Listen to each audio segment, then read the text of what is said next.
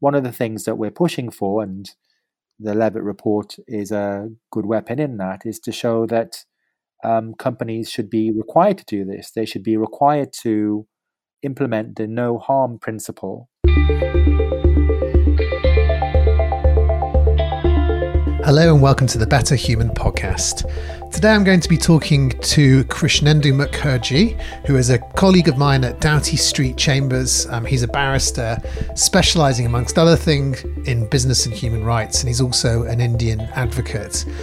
We're going to be talking about an issue which we've discussed before, which is business and human rights, and particularly in the context of the Boohoo Leicester Garment Factory scandal. The Better Human podcast is supported by Goldsmiths Law and their pioneering LLB undergraduate programme taught in London. Applications are now open to study law at Goldsmiths, including LLB Law, LLB Law with Criminal Justice and Human Rights, and LLB Law with Politics and Human Rights. To learn more and apply, please visit gold.act.uk/law. If you want to support this podcast and help to make it sustainable, then please consider chipping in a few pounds a month at www.betterhumanpodcast.com, where you can also find show notes. So, Krishnendu, thanks so much for joining me again. I think you're possibly the first guest I've had on 3 times, so congratulations.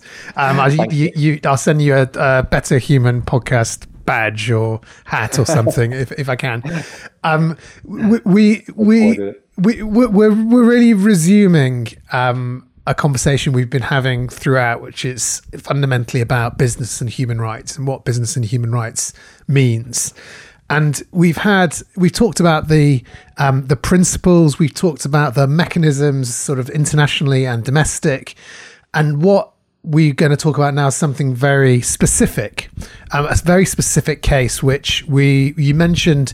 In actual fact, when we spoke at the first podcast we spoke about, you talked about the issues going on in Leicester garment factories. And then in the second, we had just heard the news in July about the scandal at the factory, at the factories in Leicester that were making clothes for Boohoo, which is a retailer.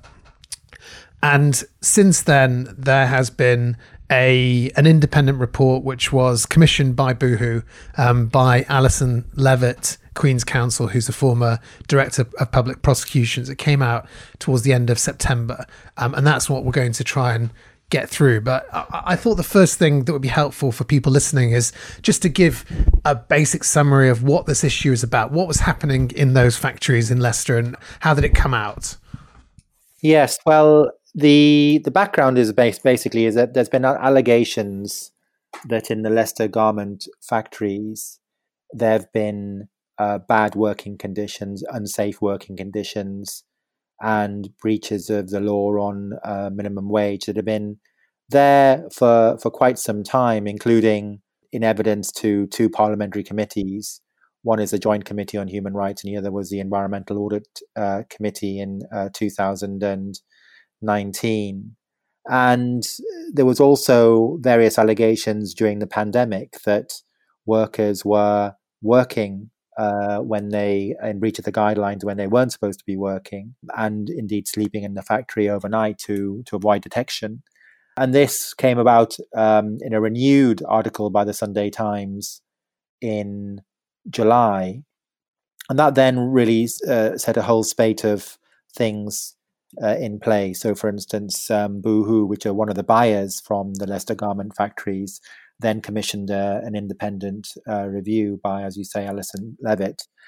And there was a number of declarations by Priti Patel, including an NCA probe, an investigation into that as well. And so there's been a number of interesting occurrences that have happened since July. And I think also one of the things that people have taken into account is that obviously, we are living in a increasingly globalized world, and that there's an absolute need to look at the way that companies operate within that, and especially after the pandemic, how do we ensure that we build back better after the pandemic? So this is all very, very topical at the moment. And so, what were you talked about low pay? What other I mean, first of all, what does that mean? And also, what kind of conditions? If you were working in one of these factories in Leicester, what would your working conditions look like, and why? What are the problematic aspects of it? Well, I think that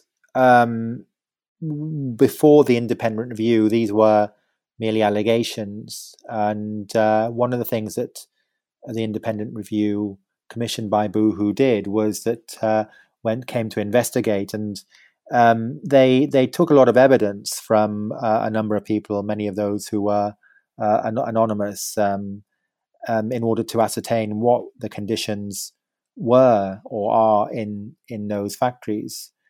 So one of the findings were that the factories have unacceptably poor working conditions. There were people who were working longer than their allotted hours, and therefore they were paid less than the minimum wage for that business. So the minimum wage that is decided by the government on advice was not being paid to workers. They didn't have proper contracts in many cases. They weren't entitled to paid holidays or sick pay. And in another finding was that there were serious health and safety violations, and the review concluded that if there was a fire to break out in some of the buildings in Leicester that were investigated, it was likely to be a loss of life. So very poor health and safety conditions and very poor working conditions, even in factories in the UK, in which obviously we assume that the government bodies, the statutory bodies and enforcement bodies have better supervision than some other countries in which garments are produced, for instance, China or India or Bangladesh. So it's a very worrying finding by the review, and they found that that the allegations of poor working conditions and underpayment of workers in the Leicester supply chain were substantially true, and that it was an endemic in Boohoo's supply chain and in the industry in general. So very, very strong findings there. And these allegations they didn't just appear in July 2020, did they? They've been around for at least a decade. Yes, far longer than that even. In fact, in 2001, there was a report done in relation to minimum wage in which they found that there was evidence to show that there was a breach of minimum wage regulations in the Leicester garment factories. And then since then, there have been a whole range of both newspaper articles, dispatches. Channel 4 did a program, and there's been various studies. Leicester University did a study. An NGO called Labour Behind the Label also did a study which indicated there were bad working conditions and so on in those factories. And I think I'm just reading from the report that the Labour Behind the Label published a report at the end of June, which I guess was, I don't know if it was connected with the Sunday Times sending in undercover reporters, but they said there was emerging evidence which indicates the conditions in Leicester factories, primarily producing for Boohoo, are putting workers at risk of COVID-19 infections and fatalities. And COVID was kind of the precipitated this expose, because Boohoo started expanding their production, I think, because more people were ordering clothes online, which is the big part of their business. So there was an element of the pandemic accelerating what we already knew had been happening for a long time. Well, one of the pertinent conclusions in the review was that that Boohoo, one of the main buyers, has known since at least 2017 that the allegations were being made about the companies in its Leicester supply chain. So, as you say, this is, in terms of allegations, have been made for quite some time, and that's really the worrying thing about the lack of action that's been taken both by statutory bodies and by the companies themselves. So Boohoo, after the Sunday Times report, commissioned Alison Levitt to do this report, and what was the intention of doing that? Well, I think the intention was to basically mitigate the bad publicity that they received because of the allegations that were being made. And we would hope the intention was also, and they have accepted to implement all of Alison Levitt's recommendations, was to improve their business practice, because I think it was recognized that there is a gap there between companies' rhetorical commitment to ensuring that there's proper working conditions in their supply chain and their actual practice. So I'm hoping that Boohoo, amongst other companies, will take heed of the recommendations and properly implement them. So, should we talk about the findings? Because there are a number of allegations around unsafe working practices, minimum wage, falsification of records, intensification around coronavirus. What did Alison Levitt find? Well, there are about 9 major findings. So there was the allegation of unacceptable working conditions and underpayment of workers that was found to be substantially true. That a significant number of suppliers and subcontractors in Boohoo's supply chain were paying employees less than the minimum or the living wage, and that was a historic problem, and that was caused by a combination of a lack of scrutiny, commercial pressures, and historical assumptions that state benefits can be used to subsidize low wages. And then, as I said, a significant number of factories have unacceptably poor working conditions, including the risk in relation to fire, where the report found there would be likely there would be loss of life. And in terms of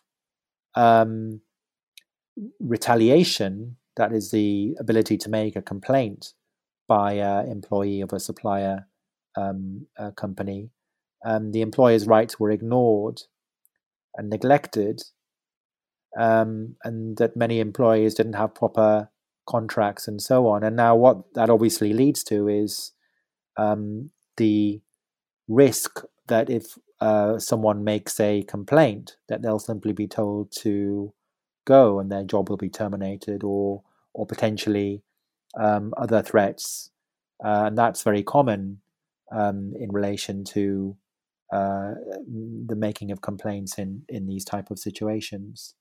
It also found, as I said, that the problems were endemic, not only in Boohoo's supply chain, but also in the industry, the Leicester supply chains, Leicester garment industry as a whole. And that the inaction by the authorities, the government authorities, contributed significantly to the deficiencies that were found. And one of the very telling quotes from the report says, I paraphrase, that inaction by the authorities can only lead to an assumption that the people who are being affected are not important. And I certainly would back that view up as well. And I think when it comes to what going forward, I think one of the other main findings was that the monitoring of Boohoo's Leicester supply chain was inadequate for many years. And the processes that Boohoo had, the internal processes, were far below that would be expected from a company of its size. And there was an over-reliance on what we call third-party audits. That's when companies rely upon another company to go in and check who is working, whether they have contracts, whether they're paid, their working hours, and so on. And Boohoo themselves not taking much part in actually ensuring that the people who supplied garments were obeying the law and providing the workers with proper conditions.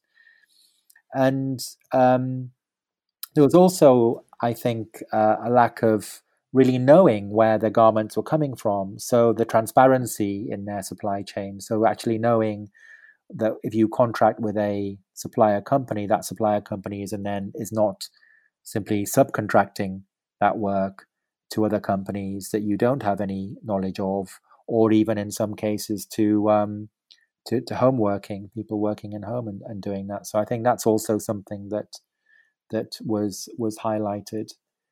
Well, I mean, can I just interrupt there, because I found this pretty startling. Although I don't make clothes, but and I don't have experience in this industry. But the Alison Levitt says a number of times that the company just didn't know who was making its clothes. And I'm just going to quote from one section, which is on page 210.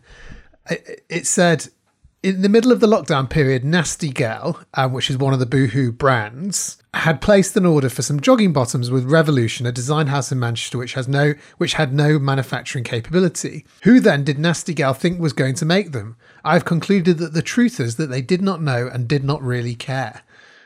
I mean, there's another quote. Boohoo has simply no idea where its clothes are being made, and thus has no chance of monitoring the conditions of the workers who make them. And I guess, to put that back to you, we spoke in the first podcast a lot about supply chains, and the importance of monitoring each part of a supply. If a sprocket is being, it has to be made in a few different countries to, because it has all different parts. That's the supply chain. It's the chain of different suppliers who eventually come to you to assemble the product. But here, they just, that you assume they know where, they know what the supply chain is, but it seems like they didn't. Yeah, and even I think in one instance, products were made in Morocco because it was cheaper to make them in Morocco, and the company weren't aware that they're being made in a completely different country. So, yes, I think it does really illustrate the sort of lack of, the phrase that we use in this context is due diligence by Boohoo up till date, and no doubt by many other companies. And the interesting thing is that these type of situations are becoming more and more known to the public through the media and through social media and through other means. So even, for instance, on Tuesday there was a report in the BBC about a factory in India which produces garments for Ralph Lauren, Sainsbury's, and Tesco, and Marks and Spencer's, having a climate of fear because workers are working long hours, they're underpaid, they're not allowed to take toilet breaks, they're not allowed to even take a water break, and you can imagine what it must be like in those temperatures. And yet the company is unaware of those conditions. So it's not simply a company like Boohoo that didn't know. It's simply, and the garment industry is a particular example of that, very, very widespread. The Better Human podcast is supported by your contributions. If you find it useful and interesting, I would really appreciate if you consider giving just $3 a month. That's just over £2 via our Patreon. That's patreon.com/betterhuman. And if a couple of hundred people do that, then that will make the podcast sustainable, and I can carry on interviewing interesting guests about fascinating human rights subjects. There's an interesting bit about where Alison Levitt says that more than one witness told her that the workers collude by wanting to keep their state benefits and thus insist either on being paid in cash or their hours being undeclared. And she says, and you can imagine that kind of narrative, it's kind of a Daily Mail type narrative you might see. But she says, I'm unhappy with the suggestion that the exploited can be accused of colluding in their own exploitation. The fact that years of poor treatment have caused them to believe, wrongly, that they are better off than if they had a proper full-time job paid at the proper rate does not make it any less exploitative or excuse those who take advantage of them. I found that really interesting, and on a sort of moral level, and maybe and quite sophisticated as well as an analysis. Well, I think it's very important because what we're seeing in the UK and in other countries is a sort of systematic deformalization of employment and sort of the gig economy where people are deemed to be self-employed, quite often, yes, paid in cash, and that can lead to, or does lead to, exploitation. And I mean, I think one of the demands for people who want to respect human rights and the human rights activities of businesses is to ensure that people's work is formalized, that they do have contracts, they are paid in proper bank accounts, and so that it can be ensured that they are receiving the proper wages and proper benefits in kind. So one of the recommendations that Alison Levitt makes relates to the number of suppliers with which it contracts. I'm guessing that's because they don't know for sure. Boohoo has something in the region of 500 companies in its supply chain in Leicester alone, some of which are little more than cottage industries with fewer than 10 workers. And they can't, and I know you referred to this before, Krishnendu, Boohoo cannot possibly monitor conditions in such a large number of companies. To do so in an effective way would wipe out his profits. But, you know, that goes back to what you've just been talking about, this sort of gig economy, this kind of, I think we're in a phase at the moment where small cottage industry type businesses are kind of lauded as, oh wow, isn't it fantastic that this family have set up a local knitting company or something. But there's a darker side to that here, which is identified by Alison Levitt. Yeah, I mean, I've obviously got nothing against small companies in themselves, but it must be clear that whatever the size of the company that you're subcontracting with, that you know who they are and you know what conditions they have for their workers. And I think one of the main recommendations that's come out of the Levitt report is that Boohoo, and this should apply to other companies as well, have an approved list, as you say, of tier 1 and tier 2 suppliers, which basically means that you know who you're contracting with and you know who they're contracting with. You don't have a very extended supply chain which goes to 3 or 4 other people, so you keep it very, very close to you, and that you ensure that they know what they have to do in terms of the criteria in which they can become suppliers, and that you have a proper system of making sure that they do abide by those criteria. And if they don't, then you no longer have any contractual relation with them. And I think that's a very good deterrent. First of all, a good lever to ensure that you improve working conditions, but also a good deterrent to ensure that they don't carry on committing violations.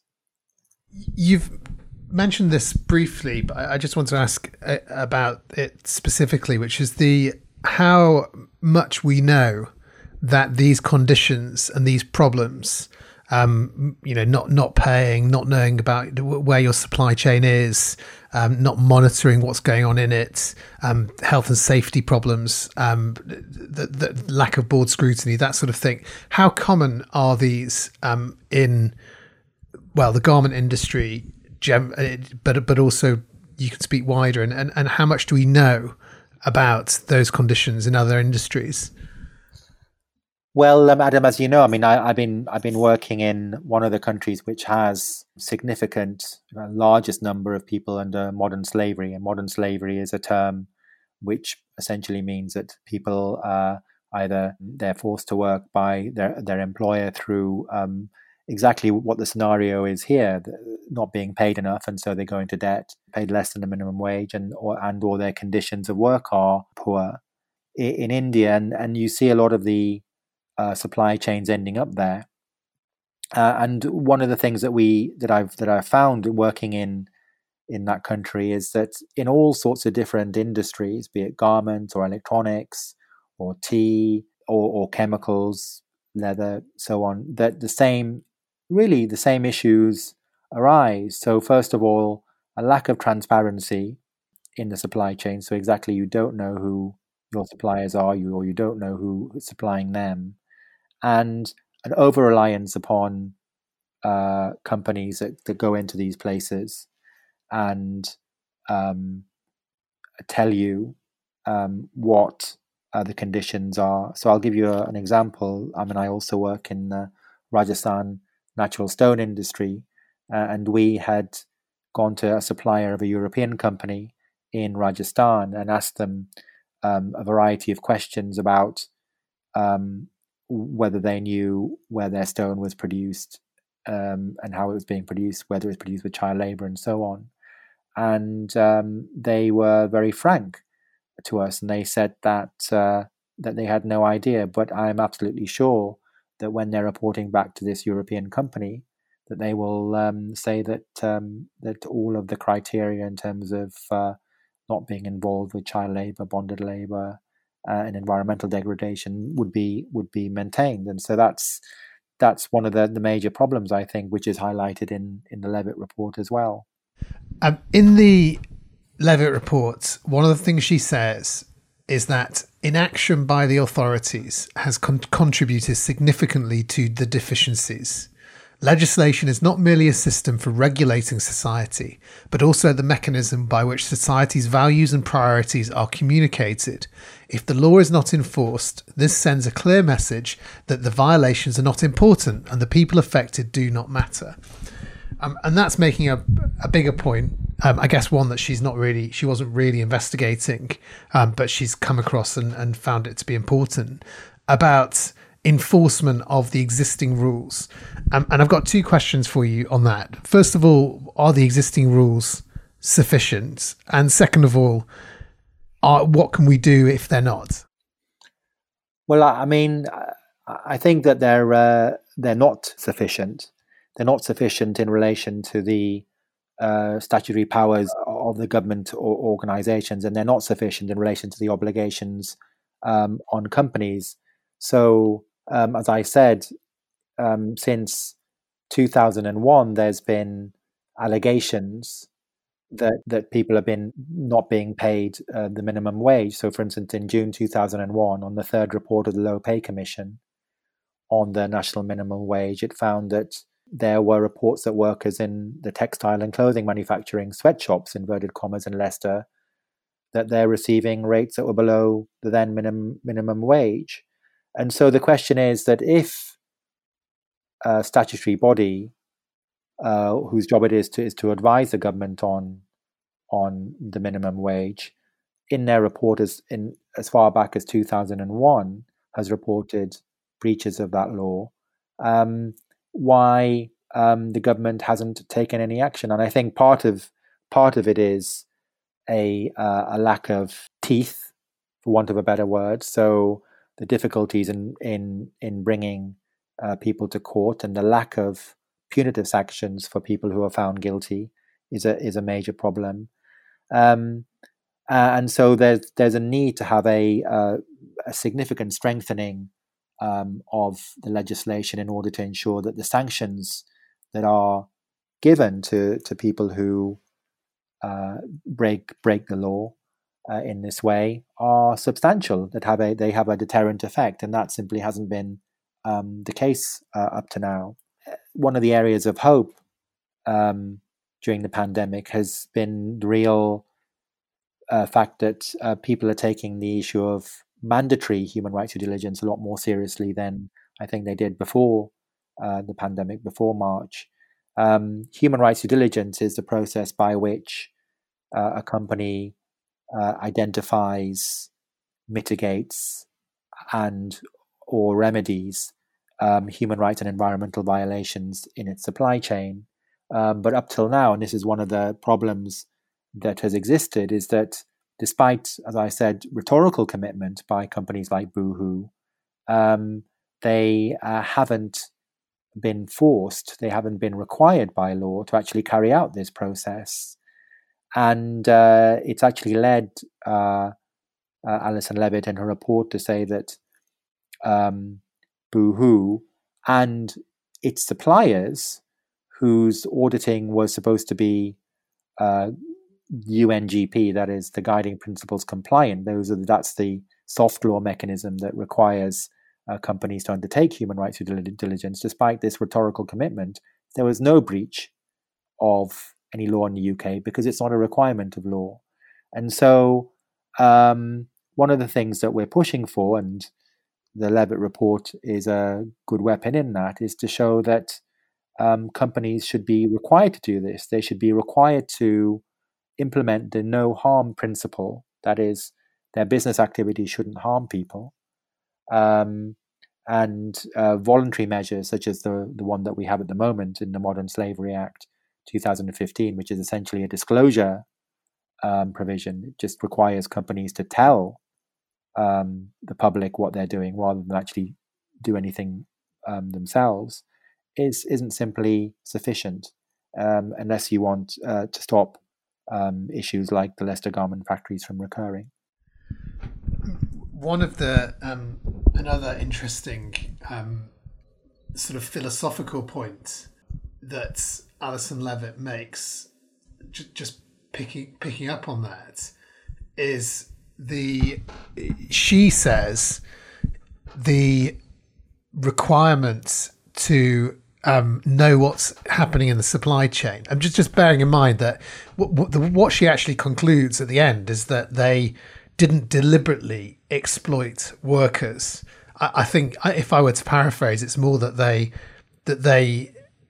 negligently didn't know what was happening in the supply chains. And you might speculate, well, maybe they deliberately closed their eyes, but I think that's left unsaid. But what she says is, no member of the board I interviewed mentioned that the responsibility for what is happening in the supply chain derived from the duty of the company's officers to act in the best interests of all the shareholders. It's beyond argument that this is not in shareholders' best interest to allow a situation to develop which results in millions of pounds being wiped off the value of the company. And obviously, the situation that developed is the scandal. And then she says this. She says, on reviewing my draft report, the company wants to emphasise they do recognise their obligation to act in the best interests of the shareholders at all times. The point I make above is a slightly different one. It is the failure of the company to grasp that their responsibility for factory workers does not derive from a nebulous moral duty, but from their obligation as officers of the company. In other words, this is not a nice to have like charitable contributions. It is integral to their business as retailers. So I found that framing really interesting because we've spoken about a number of times in the past the problem of having certain duties as kind of moral duties and nice to have, as she describes it, and some as legally binding duties. But she's saying, as company directors, it's their legal duty to their shareholders to ensure that this stuff doesn't happen. Yeah, I mean, I think one of the things that she highlighted was one of the reasons for Boohoo's failure was that they prioritized growth and profit more than supply chain supervision and scrutiny. Now, the thing about that is that the growth and profit which the Boohoo board prioritized was seen to be a very sort of very short-term growth and profit, and not looking at the sustainability of what they were doing. And I think more and more company boards are being required to look at what is their raison d'etre, what is the reason that they exist. Now, no doubt the bottom line is shareholder value, but does shareholder value simply mean pushing short-term growth and profit and not looking at the wider and more medium to long-term implications of your business activity? And I'm hoping that companies, especially seeing what's happened during this pandemic, will realize that, in fact, in order to maintain shareholder value, what you need is a much better strategy of ensuring that the people that you work with, the people that they work with, and that the communities that you work with are benefited by your operation, or at least not harmed by your operation, and that in the long term or even the medium term, rather than a sort of smash and grab type of operation, but much more of a sort of cohesive and cooperative type of relationship, that actually in the medium to long term you'll have more growth and more profit, and that'll be beneficial for your shareholders as well as everybody else. Well, hopefully after this, other companies will have sat up and listened and taken that advice. Krishnendu, thanks so much for coming on the podcast again. Always happy to return to this issue, if that's the right word, and consider it from the perspective of the workers who are being exploited, and also the overall system which allows that to happen. So thanks so much for coming on the podcast, and speak to you next time. Well, thanks a lot, Adam, and thanks for giving such exposure to such an important, I think, topic for our future. So thank you very much to Krishnendu Mukherjee, who is a colleague at Doughty Street Chambers, and also to Goldsmiths Law and their pioneering LLB undergraduate programme taught in London. Applications are now open to study law at Goldsmiths, including LLB Law with Criminal Justice and Human Rights, and LLB Law with Politics and Human Rights. To learn more and apply, please visit gold.ac.uk/law. If you want to read the Levitt Report and find other useful links to follow up the interesting issues we discussed in this podcast, you can go to www.betterhumanpodcast.com, where you can also help support the podcast and make it sustainable by giving a few pounds a month through the Patreon. So thank you very much for listening. My name is Adam Wagner. This is the Better Human Podcast. See you next time.